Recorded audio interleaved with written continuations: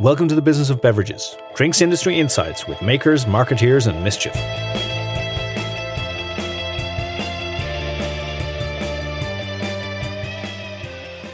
Hello, and welcome to a very special Christmas edition of A Shot Of, the Business of Beverages podcast quiz. I'm your host, Will Keating. I'm joined by Mr. Podrick, Foxy Fox. Happy Christmas, Foxy. Happy Christmas, Will. How are you? Good. The fire is crackling here. There's Christmas tunes on in the background. We're settling in for a lovely Christmas time quiz. Yes. What could be more Christmassy than a bizarre, slightly arbitrary Christmas quiz? Well, did you have your 8 p.m. pint last night, Will? I did have my 8, well, actually, it was just past 8 p.m. So for those of you listening in foreign climes, we're not exactly sure why, but the Irish government have decided that you can't have a pint in a pub after 8 p.m. Well, it's not just a pint, Will. You can't have anything in the pub after 8 p.m. Yes. It could have been worse. They did a great scare tactic by telling us it was going to be 5 p.m. and then going, oh, it's okay, lads, you can actually stay till 8, which I think is worse. Yeah, well, I had my post 8 p.m. pint last night as well. Last one that I think we'll have till end of January, sadly. Yeah, if even. I had some pints and it was lovely. And I actually they were post-Christmas carol in Christchurch Cathedral in Dublin. So I feel very Christmassy.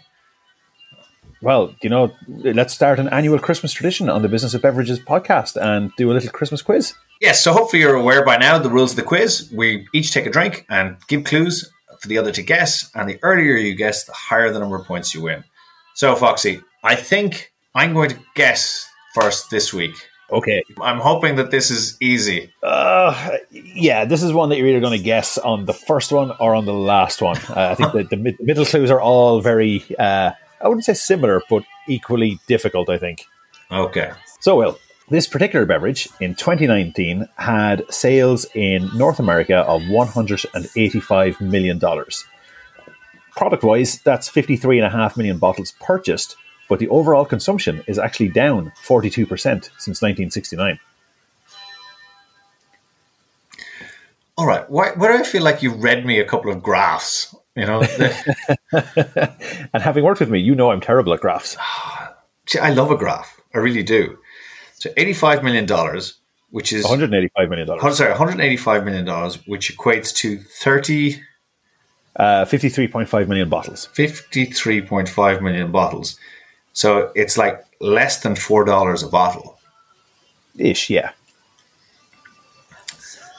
So, it's not something expensive. This is not a premium drink. And it's down 42%. Since 1969. Since 1969. What a random fact. Like, what happened in 1969? Was that the peak? Well, wait till we hit the other clues and then we'll talk about random facts. Oh, right. Okay. And I love the way you thought that I was getting, well, you'll either get it on the first clue or the last clue. I mean, come on. Okay. I'm going to say beer. It's not beer. So I'll give you the next clue for 4 points. This beverage once started a riot at the United States Military Academy in West Point, New York in December 1826. Over 260 cadets were involved in the riot, including Robert E. Lee, who was famously involved in the US Civil War, and one cadet actually tried and failed to shoot his commanding officer. So, it's almost certainly alcoholic. I think we can guarantee if the army are rioting over it and attempting to shoot their commanders, it must be alcoholic. Okay, just because of the time of the year, I'm going to say eggnog. Eggnog is correct. Whoa! Okay. You see, eggnog is not a thing in Ireland. I don't think I've ever had eggnog. Have you? I have, yeah. I quite like it. So the thing about eggnog is that it's got many different recipes. And at this particular time in the United States Military Academy, they were informed that their eggnog that particular Christmas would have no alcohol contained therein. So they smuggled in litres and litres of bourbon into the academy in kind of a deference to the decision that was made to ban the alcohol version of it. So eggnog, it can be alcoholic because you usually add rum or brandy or whiskey or your preferred tipple of choice, but it's actually also non-alcoholic. Yeah. So the first clue, it's non-alcoholic eggnog is what is sold in cartons. And then people add the spirit to make it. Yeah, and I suppose the first clue was a little bit difficult as well because quite a lot of people would make eggnog at home Yes. Versus buying it in cartons, which is how I've tried it in the US, and it is really quite lovely, especially a little sprinkle of nutmeg on top. But the other clues I had, which I guess were as equally difficult, some of the variants that you can get are called Baltimore, General Jackson, Imperial, 2 different types of sherry cobbler, as well as one called Saratoga lemonade. Saratoga lemonade. That's a great name. It's also the basis of a Tom and Jerry cocktail, I discovered. Aha. The clue for 2 points was it is believed to have derived from an early medieval British drink called posset, which was made with hot milk that was curdled with wine or ale and flavoured with spices before travelling across the Atlantic in the 18th century. There you go. And then for 1 point, it's a US holiday favourite made with eggs and milk, and you can add whatever alcoholic tipple you prefer into it. That was a total guess based on seasonality. I hadn't a clue, but yeah, well done. The fact that it caused a riot, which is actually called the Eggnog Riot, is fantastic. That well-known US military adventure known as the Eggnog Riot. Okay, well done. So I'm going to give you your clues. And again, I'm not sure how this is going to go, but we'll try. So this particular drink was first recorded by the Greeks, but it was spread around Europe by the Romans and is known, therefore, by many different names in many different countries. Oh, wait. We always guess ouzo. It's not going to be ouzo. Say Genever. It's never Genever.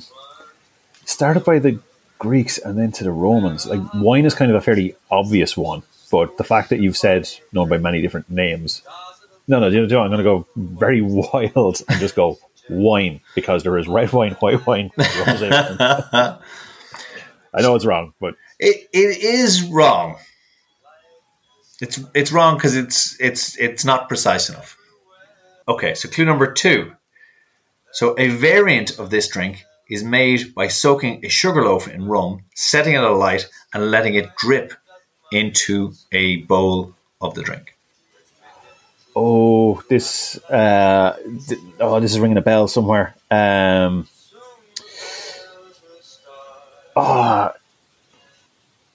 it's they do that with rum, isn't it? Like some sort of pineapple rum does that, where you drip it through.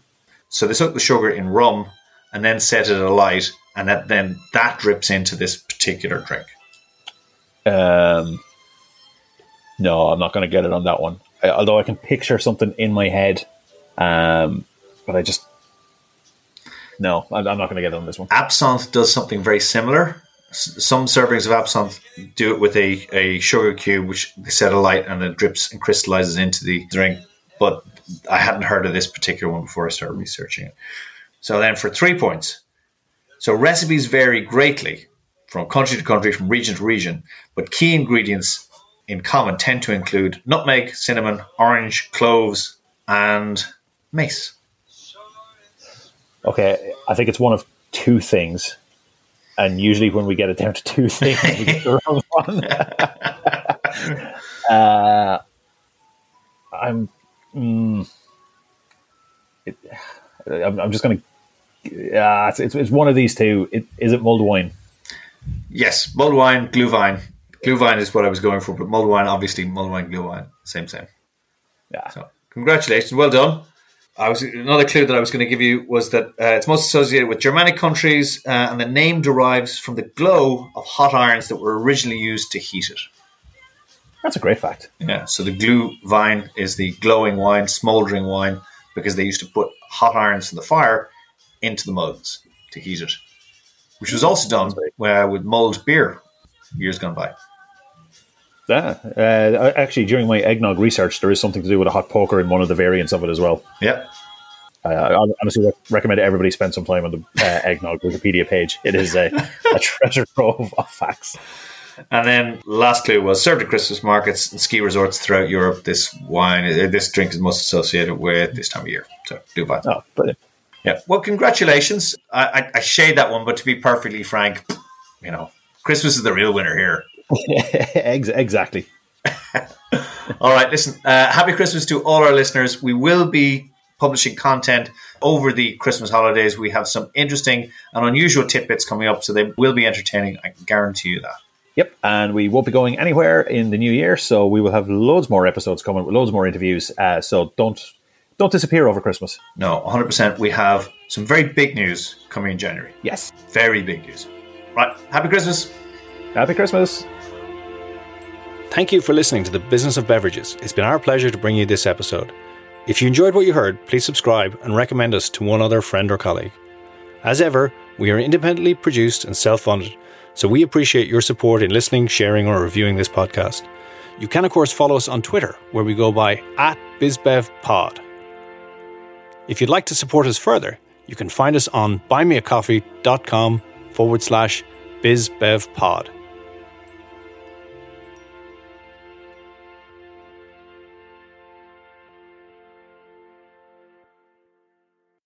Hopefully you'll all be aware, those of you listening, that we are...